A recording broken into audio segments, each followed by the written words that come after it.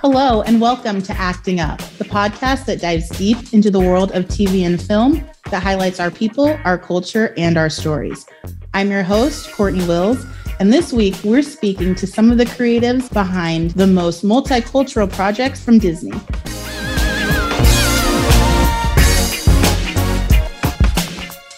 Today, I'm joined by four men making major moves in the animation world. We've got Tunde Akinloye, production office manager on Encanto; Bruce W. Smith, creator and executive producer of The Proud Family and Proud Family Louder and Prouder; Michael Yates, story artist for Soul; and Marlon West, visual effects supervisor on Iwaju and effects animation supervisor on Princess and the Frog. Hi, gentlemen. What's good? Hello. I am so excited to talk to all of you. As so many of my listeners know, not only am I an entertainment journalist, but I am a mom of two littles who love watching all of the content that's constantly on in our house. And, it's been a really smooth ride lately, in large part to Disney and the work that's being done there to let my kids and kids like them see themselves on screen and in stories. And so I've been talking to you all for a long time about the progress being seen on the animation front, on the kids programming front. And I think that when you say Disney, you're on an entirely different playing field, because the projects that you all do, they're not just running for a couple seasons on a certain network. They kind of become part of the fabric to childhoods for decades to come. My kids watch the same movies that I watched growing up today, and they watch the new offerings with a whole different perspective, because now those offerings contain people who look like them. My first question is actually going to be for Michael. Soul was such a big moment for our community because we had never seen a main character in a major Disney Pixar kind of feature film who was a Black man and sounded like a Black man and talked like a Black man. Talk about what it meant to you to be a part of that project. Oh, yeah. Before I even got into the movie, I just heard about it in development and oh man, this is such a big moment for the studio as well as just animation in general. When I was growing up, there wasn't a lot of African-American leads in animated films or TV other than Bruce, your show. But I remember just going straight to Pete and asking can I work on this film? I really want to. And then right after that, he's like, yeah, well, love to have you on.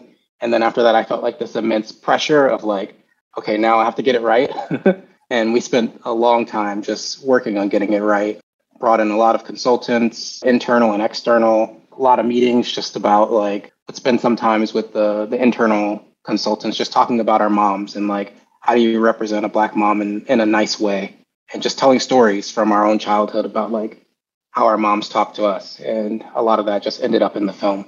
I love that. And I actually remember the look on my son's face when he first saw Soul, and he was just blown away. And obviously not in the same way that we as adults can kind of lay all that out, but just, that looks like granddaddy, is what he said. And he hadn't seen his granddaddy on TV. He'd seen a lot of other iterations of other people's granddaddies on TV, but never someone that he could just kind of instantly identify with. And couple that with the music. And obviously, I think just kind of the overall theme of that film, which is relevant to everyone, no matter, color or creed or religion, it made it such a big, huge moment for everyone.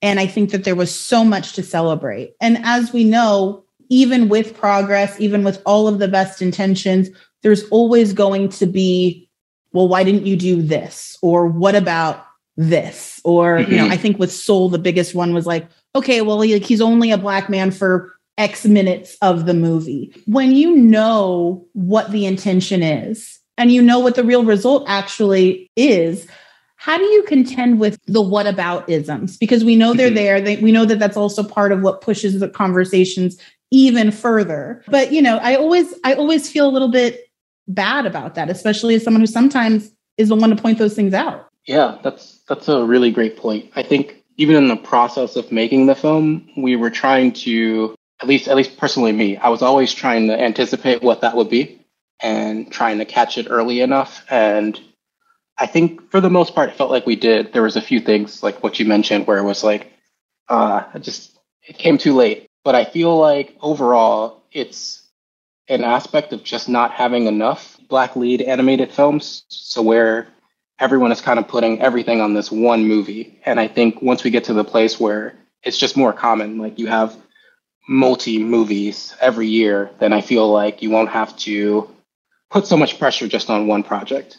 That's something that I'm always considering when I'm working on stuff of just, can I do a little bit here? It doesn't have to be the end all be all for everyone. Yes, absolutely. Marlon, gosh, Princess and the Frog is, even for me, when that came out, was such a monumental moment. Like to see a Black Disney princess, to know that there would be Halloween costumes, to know that there would be little white girls who wanted to dress up like Tiana and stationery for birthday parties. All of those things meant so much to me at the time. And even now, every time I see Anika, I have to say something about the Princess and the Frog. Did you know then? Because I would argue that then this was a lot less commonplace than now. There absolutely wouldn't have been 5 of you in this conversation. So did you have any idea then what the impact would be even now?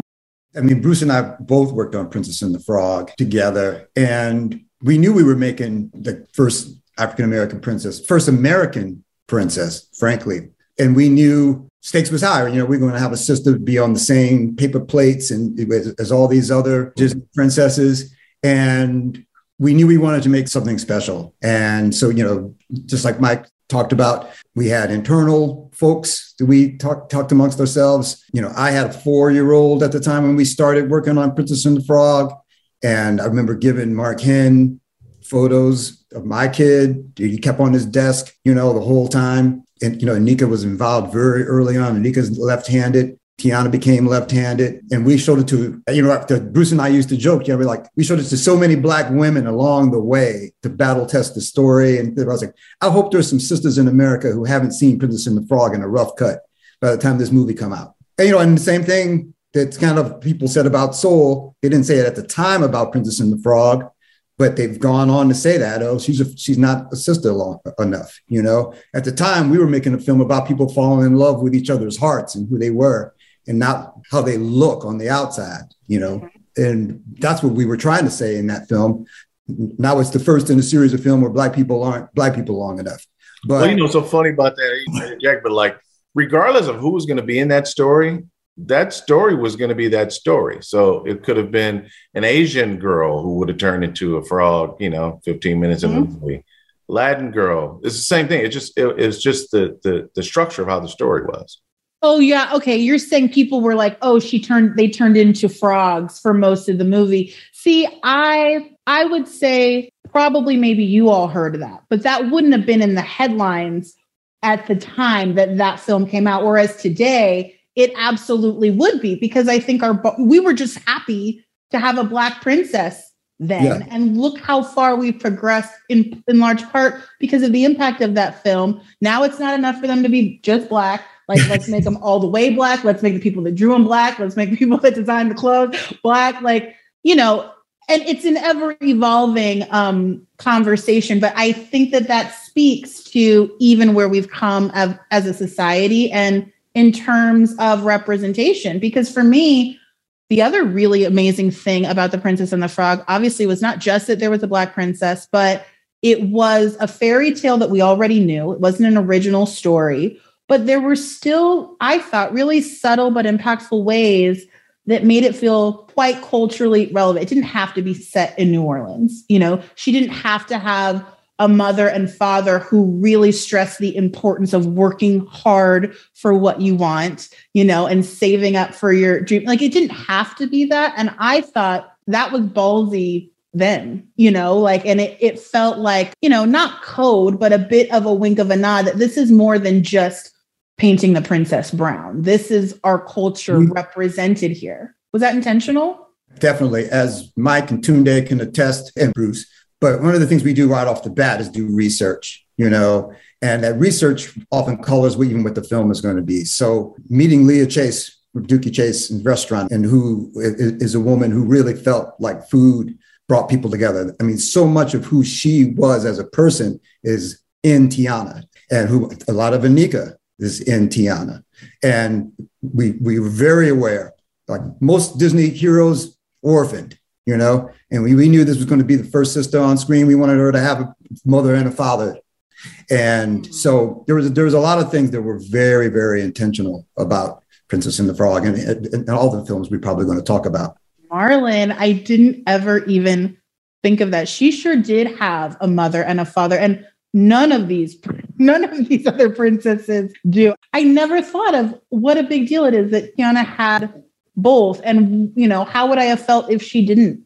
Some cultures that we've actually made films about, Encanto being one of them, the multi-generational aspect of family, super duper important. Yes. Mulan has living in a multi-generational house, and all those things are intentional. Speaking of Encanto, that's a perfect segue into my question for Tunde, which is, oh my gosh. So Encanto, that was the most visually representative picture of a family that looks like my family that I've seen. My kids are multiracial. There are Hispanic roots there. They've got curly hair, but they speak Spanish and they eat this food and they call their grandma abuela. Like, it was so inclusive. Even though we're not Colombian, there was absolutely someone that we know represented there. And I've never seen anything like just the range of colors and being able to, and hair textures, and saying that's one family. They all came from the same place. Because we know that that's true. But a lot of other people don't get that that's true. Was that a mission to accomplish? Was it, was it you went in knowing we were going to do this and everyone was cool with it? Like, how did that fly? I was shocked in a good way. I think the directors were very intentional, and the writers and producers, the whole creative team were intentional about, having a large family, multi-generational family, having Afro-Latin representation. And Marlon can attest, we were part of the Black employee group at Disney Animation, where we met with the filmmakers throughout the production and development and, looked at things like hair texture and skin tones, but then, also just spoke to, similar to what Michael mentioned, also just spoke to our personal family experiences. Cause I can relate too, I have Latin folks in my family who don't necessarily look like me, but we're cousins, and I think, similar to Soul, we had internal conversations with the Black employees, but then they also had the filmmakers would meet with consultants externally that were part of our cultural trust. And then we also had a familiar group of Latin ex-employees within the studio that shared their story. So, the filmmakers definitely did their due diligence with making sure that they can kind of connect with the human elements and the basic foundation of kind of what folks can relate to. And so that everyone can see themselves, not just how they may look, but then also, how the characters are. And I think that's the beautiful thing about Encanto. Like, my sons identify, I have two young boys, they see Antonio and can identify with him. But then they can also, see their other family members and relate to, just the characters themselves. Yes, what the characters looked like was very diverse, but who they were, how they acted, like what they paid attention to was also very diverse. We've never seen a woman that looks like Luisa in a cartoon, and it's not, in some way like negative or she's something to like sneer at. We've never seen that. We've never seen someone like Bruno. Like, what family doesn't have somebody that we kind of don't talk about? Oh yeah. Oh, we got that uncle. You got somebody. And I just thought that was so amazing. But I also did think that the hair was a really big deal in Encanto, because it's one thing to talk about shades and colorism, but when you get into hair, no one could have told me until I had a daughter how early they start caring and paying attention to their hair, and to that their hair is different than everyone else's. And by the time my daughter turned 4, it stopped being the case. I think I started making a conscious effort to seek out content that had people that looked like her, but more of it just started also becoming available and seeing it change from straight to curly. And you can have both within the same family, or you can have braids, or it can be down. Encanto really grabbed that. Even the people kind of in the background who weren't main characters, though, I saw dark-skinned characters with cornrows speaking Spanish. Like, that was so monumental, and also probably so easy to miss if you weren't looking for it. How do you go about with a project that you know is going to be so visible and have so many elements at play? Like, how do you know where to put in those subtleties and when they'll really hit and when they don't? Or do you just kind of put them all in and hope that people notice? You know, all these films that we're talking about and shows we're talking about, we're trying to reach a lot of people, multi-generations, we want whole families to go. We want people all around the world to be able to go, but they're always about specific stories. And we want to try to be very clear on those details about the, you know, Soul, that the barbershop, you know, and, you know, Princess and the Frog, we wanted to do right by people who in New Orleans who opened up their homes to us. And I worked on Moana. You know, there's people who went to Bora Bora. I didn't get to go, but there was very specific place. And we want these films to be universal and touch people all over the world. But we want the people who let us into their world and into their hearts go, yeah, that's me. They got that right. And we want people like your kids and people around the world to be able to see themselves in these films too. Yeah, I was saying it's an opportunity to be seen. I mean, that's kind of what makes a difference, I think, and the focus of the content that we're all trying to get involved in and trying to get made, because we know the importance of being seen as a people. Yeah, for sure. I think even on Soul, it was just a lot of like the personal experience that Marlon was talking about. Like when a character reminded me of like my uncle, I'm like, okay, I think we got it. This one reminds me of my aunt. I think we got it. Always just looking for like using your own personal experiences and trying to put that in the forefront of the film. Thank you for that, Michael.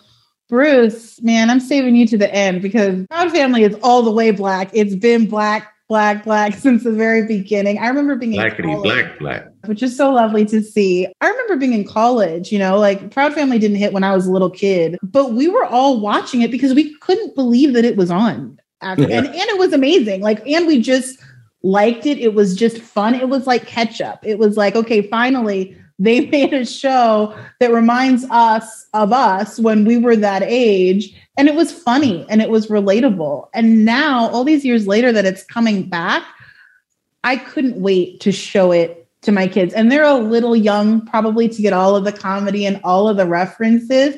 But again, they're like, that mom sounds like you, Mom. Like, I've seen that before. What is it like to bring such a beloved show that was so groundbreaking back in such what I think is a very different Hollywood landscape? Well, I mean, that to me, that was the fun of it. And also was the challenge. You know, it was the proof of concept that sat in my head for years because, you know, you grow up in this business and you really study the craft, you know, first and foremost, right? So now that you feel like you've got a hold of the craft and you kind of know all the elements of things that make something whole. So with all that knowledge, now what do you do to kind of say something, you know, if you've got the opportunity to do that? And that's where the idea kind of came from. I mean, you know, for me, it was not seeing that representation at a time where I thought animation was really gaining a foothold in the television landscape, really, where you had, you know, television series like The Simpsons and King of the Hill, Family Guy. And it was just simply me asking the question, where do Black people at? Mm-hmm. You know, and so in realizing, Marlon and I used to have this conversation a lot. It's like not a lot of us existed. So seizing the opportunity, seizing that moment, I just felt like because of how the world was even evolving at that time, you know, you're talking about, we always know that we as a people, as Black folk, we always drove eyeballs with our culture, regardless, wherever our culture stood in that area of time, we stood out, you know, and we defined a lot of things of, you know, how you walk, how you talk, what you listen to, what's cool, what's hip, what isn't. And all those things just kind of balled up and said, okay, I'm going to put this down. I got to put this down. And so, like you're saying, you gather all the resources around you. Like I grew up in South Central Los Angeles. So, and all the resources were there every day. You step outside, you know, you see a Sugar Mama, you see, you know, a Dijonay, you see La Cienega down the street, you know, you see a Bobby Proud driving up the street in his lowrider. Like this is what I saw all the time growing up. And I think with this new version and you know, sort of the social media invention and everything that surrounds all that and how our culture has sort of made all these steps forward and how we are shouting loudly to be seen, in this 2022, in the zeitgeist of 2022. It's the appropriate version of the title of the show.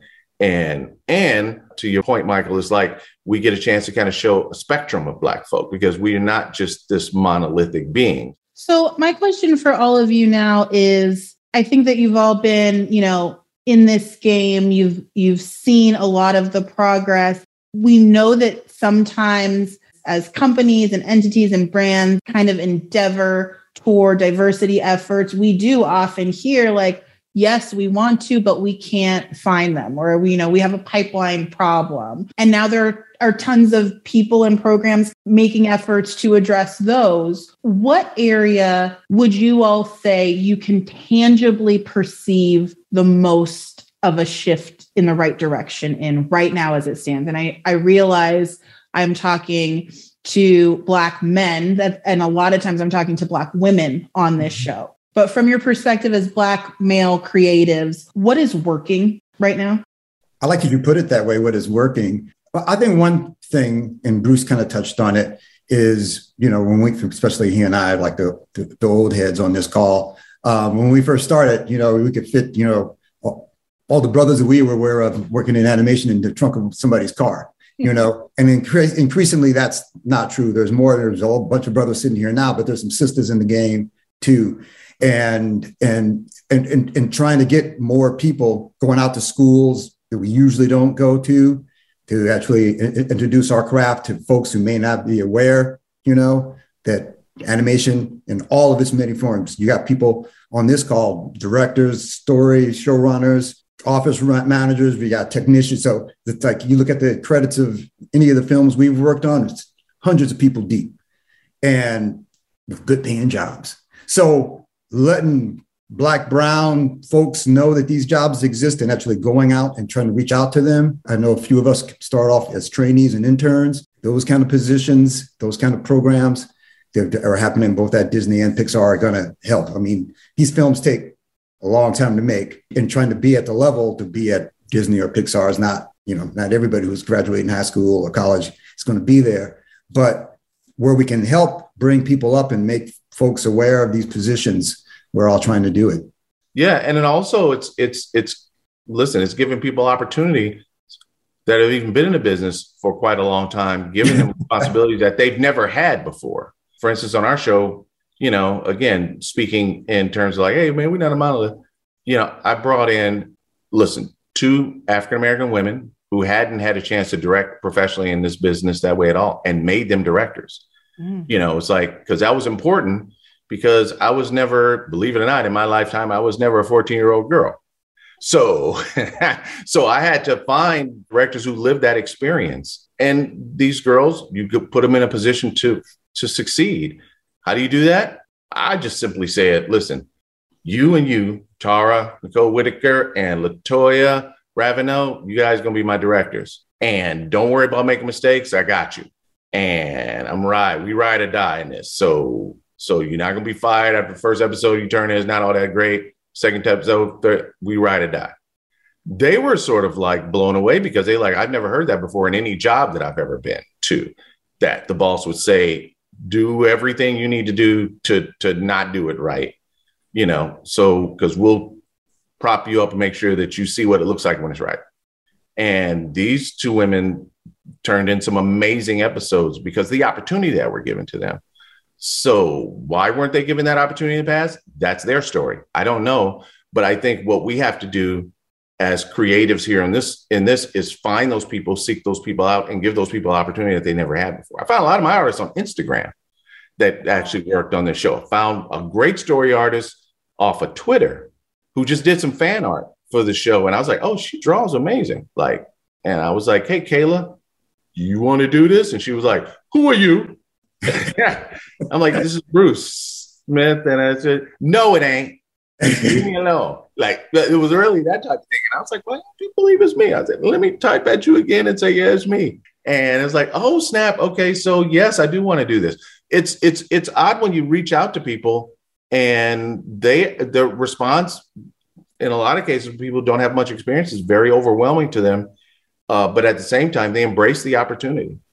I think it's really important, though, that people in positions of power like yourself take that initiative and take that responsibility, because you could have just gone through whatever resumes made it to your desk through traditional means that we know aren't nearly as accessible to us as they are to everyone else, and just stopped there. So to me, to answer my own question, one thing I see changing and working are Black creatives and Black folks in positions of power recognizing that they can do things differently too. And they aren't, stuck with the old ways of doing things if they want a new result. So I'm really happy to hear that that was part of your formula for this project that I really just cannot wait for everyone to see. I can't believe all the places that you went in this kind of refreshed, updated version of a show I already loved. It is so, so good. And I hope that we can talk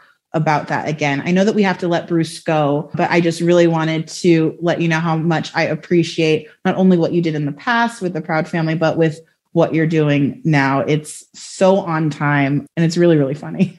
Thanks. Yeah, timing is everything. I think, we're hoping, keeping our fingers crossed, on the 23rd of February, you guys will have as much fun as we had making this thing, watching it, as we had making it. So thanks for having me here. You're welcome. You take care, Bruce. All right, now. Later, fellas. See you, Bruce. All right, now. Now that he's gone. No, I'm just kidding. Did you guys see have you seen any of the new Proud Family? I haven't seen any of it yet. Okay, I won't spoil it, but we have to talk after you do, because it is really quite something. I wanted to continue. Michael, what do you think is working well right now? Yeah, that's a great question. I think I agree a lot with what Marlon and Bruce said. I just remember when I started in the industry, and I've only been working 7 or 8 years now, and just coming into a big studio, and then all the Black people just found me, and it's we're here for you. You have any questions, anything like that? We're going to help you and support you in that way.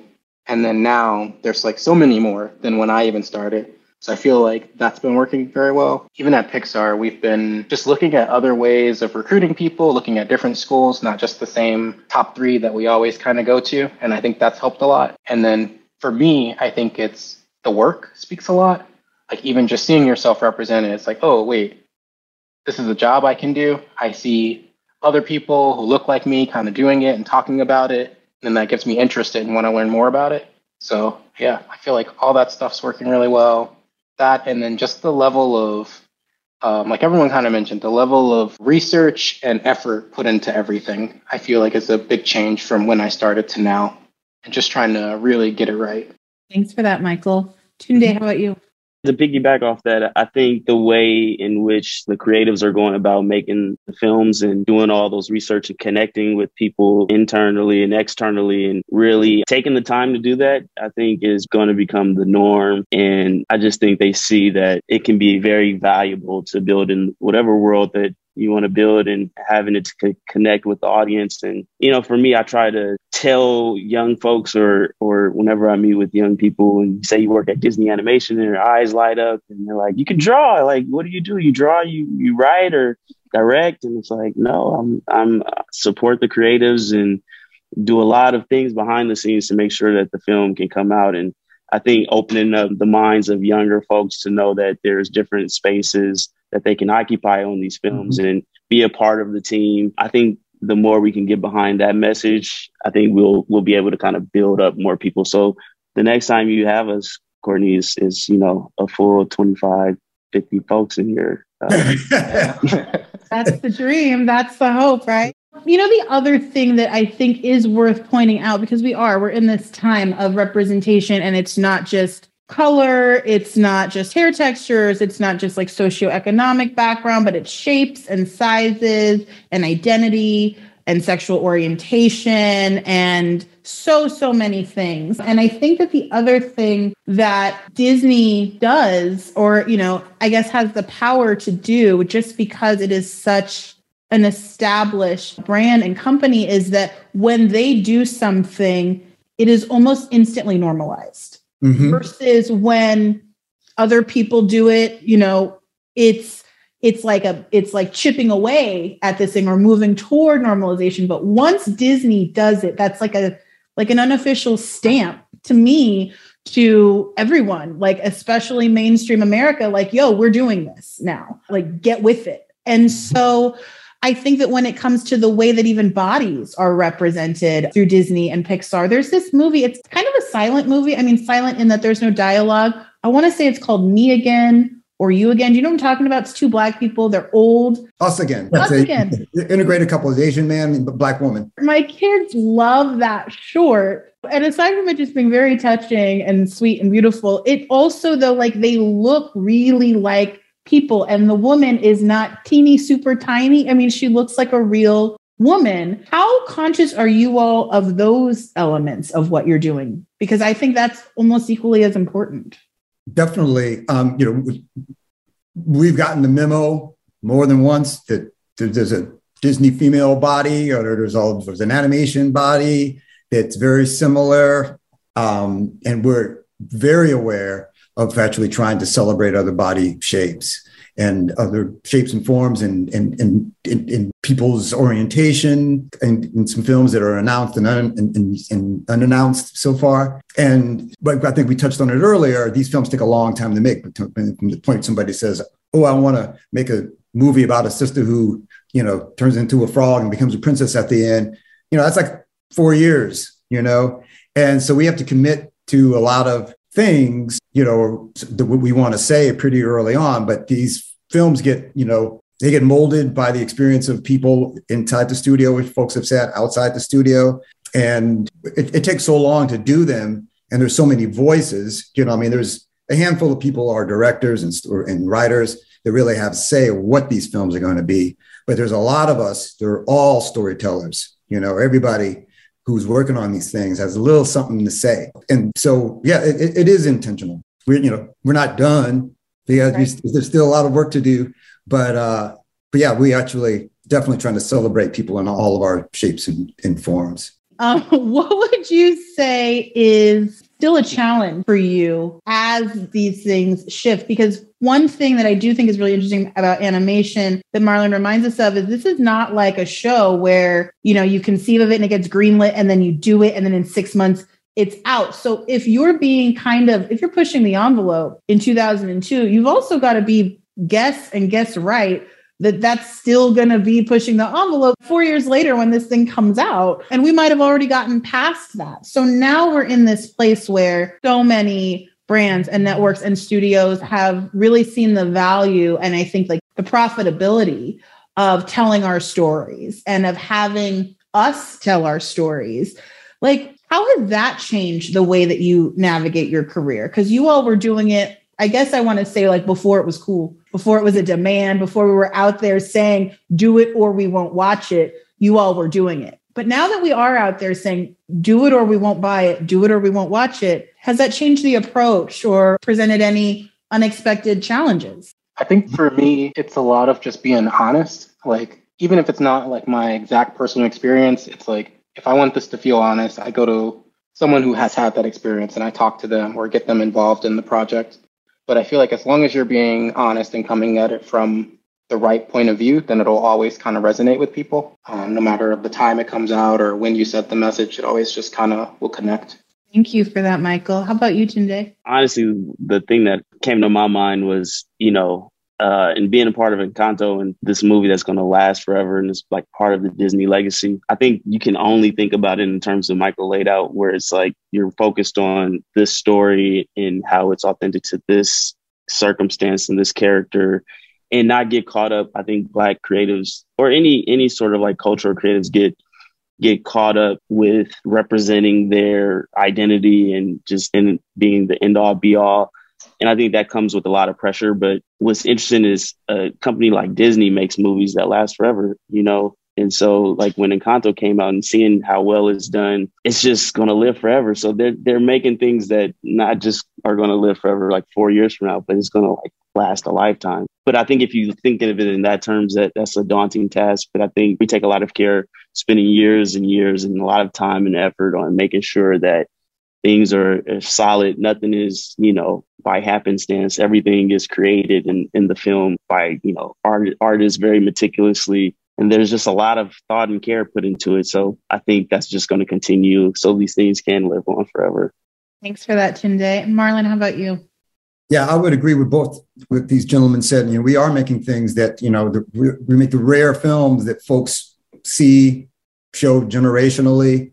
And so, yeah, we want them to feel fresh and new and funny, but they're not trying to be hip. They're not trying to be, Encanto is really not trying to nail 2021. We're trying to actually do something that speaks to the past and present and has some legs into the future. So yeah, making things that are, like Mike said, honest and not just trying to do something that's kind of cool in that particular moment is what makes these films kind of resonate with people, I feel. I couldn't agree with you more. And I think that the end result is that what we really get are stories that are timeless.